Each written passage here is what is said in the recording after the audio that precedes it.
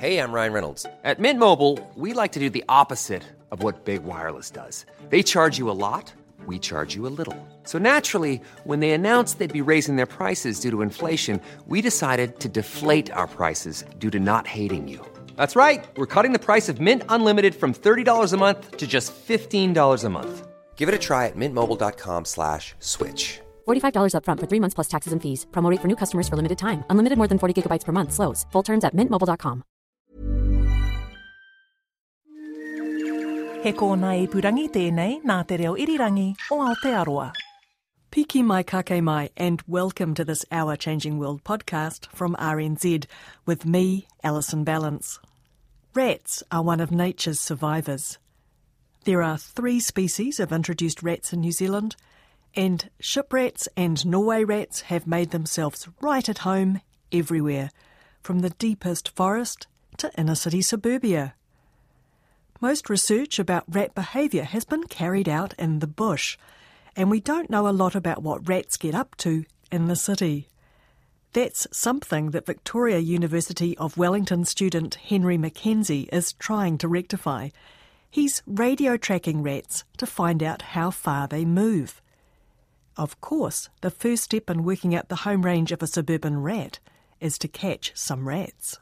So we've got around 25 live capture traps in Roseneath right now, all baited with apple and a bit of hazelnut spread, which apparently rats love. And then so it's just a waiting game. The traps are just in people's gardens, are they? They are, yeah. So we've been lucky enough to have a bunch of participants through the Pecan project, People, Cities and Nature. And yeah, they've been kind enough to sort of have me in their back gardens catching rats, and they seem very sort of enthusiastic about it, which is awesome. Excellent. And I have come to join you today because you have one of the rats. Yes, we do, yeah.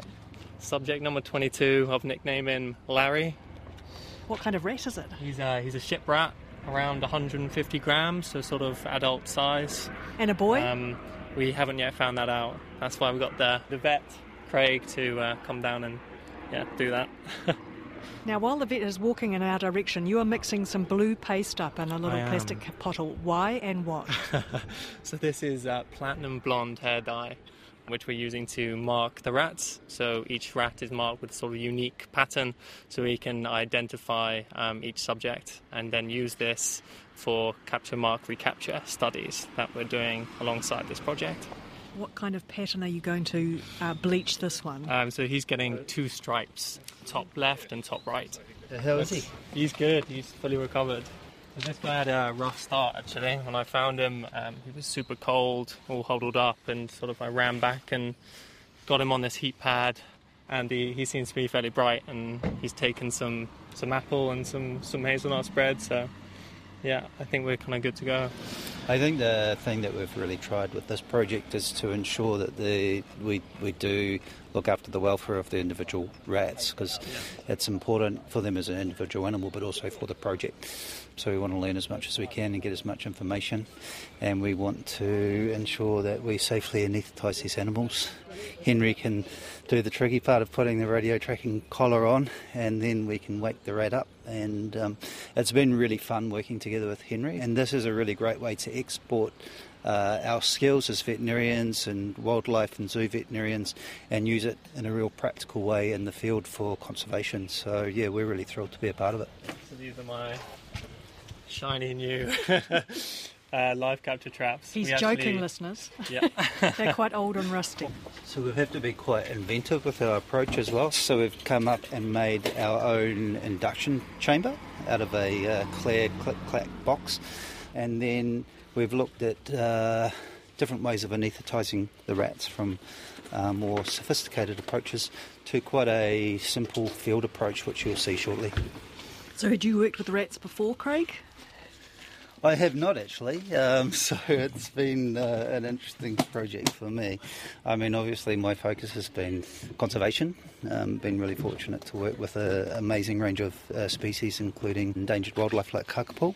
So yeah, in my mind, the rats, they've definitely sort of been public enemy number one. Strangely, through this process, in an unusual way, you do get a little bit attached to them, but hopefully the knowledge gained from this project will help with more effective trapping and will support native species. So we'll also be recording sort of gender and then sort of body length and tail length as well. Being a shipwreck, you expect a long tail. Yeah, that's one of the identifiers, a longer tail than the body length, and then also they have much larger ears, a pointier nose as well, and a lot smaller.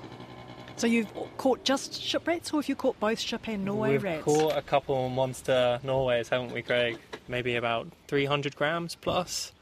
Big guys. I'm going to put some more tape over here so we can block up that. Okay. So I often have to kind of resize the collars because they're often too big. So how big's the transmitter itself? Pretty small, tip of your pinky sort of thing. Yeah, and they don't seem to mind it at all. They seem not to notice it, which is good. So normally, Alison, what you'll see is the rat will be in the live capture trap, and then we'll put them into the click-clack container. And then what we do is we've got cotton wool balls, and we've got an anaesthetic gas called isoflurane, which is soaked in the cotton wool balls, and we put that into the click-clack container, and then the vapour or the gas diffuses in the container. Obviously the rat inhales the gas and then falls to sleep. So that's the sound of Jerry drilling an extra hole in the collar just in case it's needed. It doesn't have an antenna sticking out, or is that what the collar does? So yeah, the actual the brass collar is actually the antenna. So there's a bit of a excess. Nice one. How long does the battery last in that thing? About a year. Yeah. Oh, so you could follow these rats for a long time. For a long time, yeah. But, thankfully my master's is over in March, so yeah. Look at it, he's actually eating in there. Yeah. He's very comfortable. Yeah. He's not stressed. We've actually been really surprised by the behaviour of the rats because they've actually been remarkably relaxed, and 99% of them, when we have put the isoflurane into the chamber, have gone to sleep very peacefully, and then they've woken up really quickly once we take the cotton wool out of the chamber as well. So hopefully that's the same situation with this one here today. Well, it certainly looks very relaxed there. It's having a little groom, it's been having a bit of apple. Okay, so what I'll do is I'll just open up a corner of the container. I'll put a few cotton wool balls in there, and then we'll just monitor and wait to see how the rat responds. See how they're quite inquisitive. They tend to go up to the cotton wool ball and actually sniff them. I wonder if that's a feature of urban rats who are used to things appearing constantly in their environment as opposed to something in the bush which is used to the bush being the bush and might be a bit more scared of new things. Any thoughts, Stephen? Yeah, the urban environment's quite diverse and quite different from the forest, and there's some research been done on a variety of invasive species that showed that the ones that are quite bold and inquisitive often have an advantage, especially going into new environments. So once it's sufficiently dozy, you just have to quickly weigh, measure, put the collar on. Yeah, very quickly. You can see it's actually quite fiddly. Very fiddly. Yeah, so I can feel some testicles there, so it's a boy. Sorry, how much did that weigh, Henry? 175 grams. So he's big for a ship rat. So a couple of platinum blonde stripes going on. Yeah. There'll be camera That's traps up everything, right? around the gardens, and that's part of the reason for marking them, that the stripes will show up on the trail cameras. Put them on a towel, we just monitor them. And it's already coming around. Yeah. They should start to wake up. They come around pretty fast, usually. So for people who don't know Wellington, Roseneath is an inner city suburb up above Oriental Bay. Why did you choose that as a suburb? So that was one of our pecan sites. And I kind of shot out an email to all these people, and Roseneath was probably the most sort of enthusiastic of all the suburbs. So as a suburb, it's an interesting one. Because it's steep and gullies, there's a lot of sort of rough bush in it. Roadside verges that are covered in scrub and trees. Yeah, and it's been quite a productive site in terms of being able to catch a number of rats. So we caught 10 rats from this area, and with the pecan project, Henry referred to as the People, Cities and Nature, for the last 2 years we've been monitoring 8 different suburbs in backyards, bush reserves and kind of more open amenity spaces. And we've got 2 sites in Miramar Peninsula, 2 suburbs in Miramar, and 6 in the rest of the city. And of course, all this is taking place in the context of the eradication of rats and stoats from Miramar Peninsula. So what do you already know about the rats in Roseneath? Well, I guess we just know there's a reasonable number of them, although the numbers in the urban centres don't seem to be as high as in the bush. So this year's a mast year, and you might hear stories about rat numbers getting up to 80%, 90%, 100% tracking rate. So far, the tracking rates in urban areas have been around 20% or lower. Yeah, the Roseneath rats tend to be a little larger than the Brooklyn rats, which is another one of our sites. I couldn't tell you why, but significantly bigger rats. Maybe it's because there's a lot more green spaces in Roseneath. Yeah, and there's a suspicion that urban rats might have much smaller home ranges than the home range of a bush rat or a rat in the bush. And so a lot of the ecology we know about rats is from the forest, and so we're trying to find out if their behaviour and their home ranges is different or their densities is different, and that can inform attempts to eradicate rats from urban centres. So this guy's woken up fine. He's quite a character. He's decided to tunnel underneath the towel, make a little hidey spot for himself. But I'm really happy with the way that he's woken up, so yeah, go ahead and release him back to the site. Cool. So we have relocated to Roseneath. We've actually already got a rat at number 47, Pollard. So this is the second one. Interesting, yeah, 47. Bit of overlap in home ranges. It's 47, and it's Wellington, so it's got a flight of stairs down, a long flight. So you're going to exactly the same place. Yeah, that is the plan. Oh, a very perky rat. And it was off very quickly into the undergrowth. Okay, we'll be back to see where it's got to. Yeah, when will we do that? In a week or so? Come with me? Yeah, that sounds good. Yeah, cool. It's a few days later, and Henry and I have agreed to meet up actually during the day. For the first time, he's going to see where the rats are during the daytime. Good morning. Morning. This is all your radio tracking gear. This is, yeah. So you've got a receiver and an I've aerial. got my receiver, my Yagi antenna. Right, so normally you go tracking at night time, but we are going to do some daytime tracking. Yeah, exciting. So we're going to hopefully find some nesting sites for some of the ship rats and Norway rats. So how many rats have you got around here with radio transmitters on? So we've got a total of 10 in Roseneath. Yeah, these rats are taking up a big portion of my life these days. I usually have a couple of stations. They have a good amount of high ground, a decent range with my antenna. So which one's Larry? Because you nicknamed the last rat Larry. Rat. Yeah, he was number 22. Subjects 17, 20 and 22 are kind of fairly interesting because they're all overlapping in home ranges. I've picked up locations of them when they're within maybe 5 or 10 metres of each other, which is interesting. Okay, so we're at number 57. This is home of Larry the Lazarus rat. He had a pretty tough time, but he managed to kind of bring it back, and yeah. And he's still going. And he's still going, exactly. So I've just switched to recording on my phone because my nice, lovely sound recorder is interfering with the tracking device. Any joy? So we've got someone, subject 22. Get up. Yep, so the quiet beeping that tells us you've got a signal. So it's pretty close.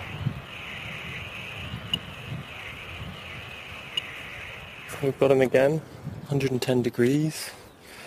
He looks like he's just in that tree there, possibly. First sort of location for a ship rat nest. So we're just going to head in for a closer look in this garden. A lot of steps and rows, yeah.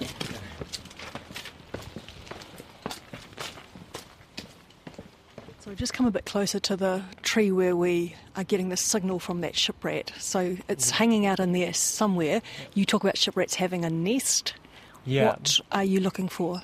They tend to be arboreal, so up in trees or up in roofs. So they have sparrow-like nests that they make up using dead leaves, things like that. So hence that expression. It's looking like a rat's nest. Yeah. Well, I can't see it. Yeah, can't quite spot it yet. Hello, rat. We're on to you. Yeah. But you're doing a very good job of hiding. Yeah, unfortunately. I think that's why people go for their entire lives without necessarily even realising that they have rats in their back garden. Yeah, exactly. Because they're pretty cryptic. Yeah, pretty camouflaged, that's for sure.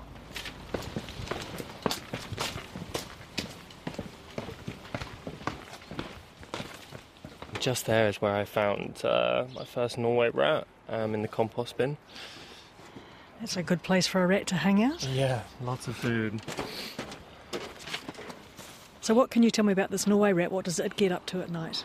So stays very close to where I caught him in the compost bin. We got several, picked him up several times within, a couple metres of the compost bin. Yeah, so I guess that sort of urban myth about compost rats holds true. Why go further afield if everything you need is close at home? So you're expecting that during the daytime he's probably not that far away either? Yeah, that's what I'm thinking.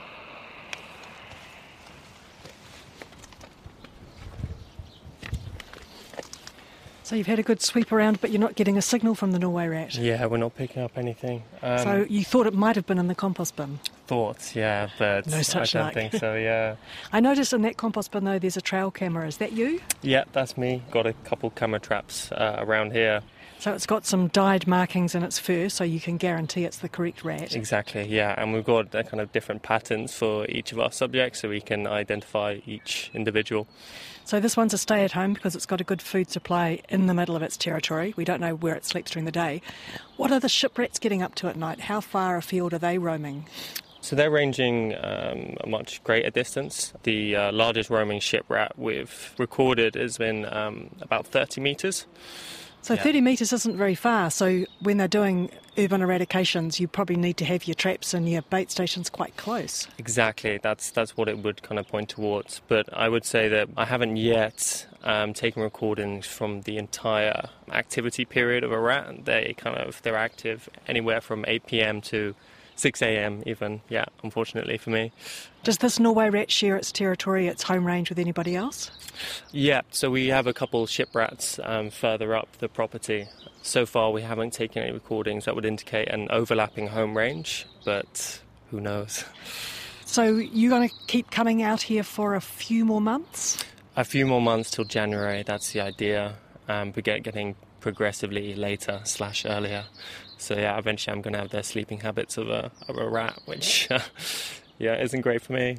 And by the end of it, you'll be able to plot up some maps and put all those points where you found them on a map and go, OK, so this one turned up in an area that seemed to be 50 square metres, this one seemed to have a home range that was only about 25 square metres, whatever those figures might turn out to be. Exactly. I'm also hoping to do some fluorescent tracking as well to get some sort of fine-scale movement patterns. So how does that work? So we basically alter a tracking tunnel, put in some sort of brushes coated in fluorescent powder. The rats go in, get a good dusting with this powder, and then I come back the following night with a UV light, and I'm able to kind of track their exact movements. Oh, right, so you'll see little glowing footprints running around. Exactly, yeah. None of the rats that you've put collars on have managed to have been trapped by anybody doing backyard trapping? Not so far, thankfully. So we're actually in touch with some of the community trapping groups in the area. And they've stopped trapping for a while? They're still trapping, but they're going to give me a heads up if they catch any of my rats. Well, that's an interesting exercise. If they're not catching your rats, it just shows that there's a lot of rats out there that aren't going into traps. Yeah, that's true. And also, I guess my rats are going to be very trap shy from the experience they had when we collared them. Thanks, Henry.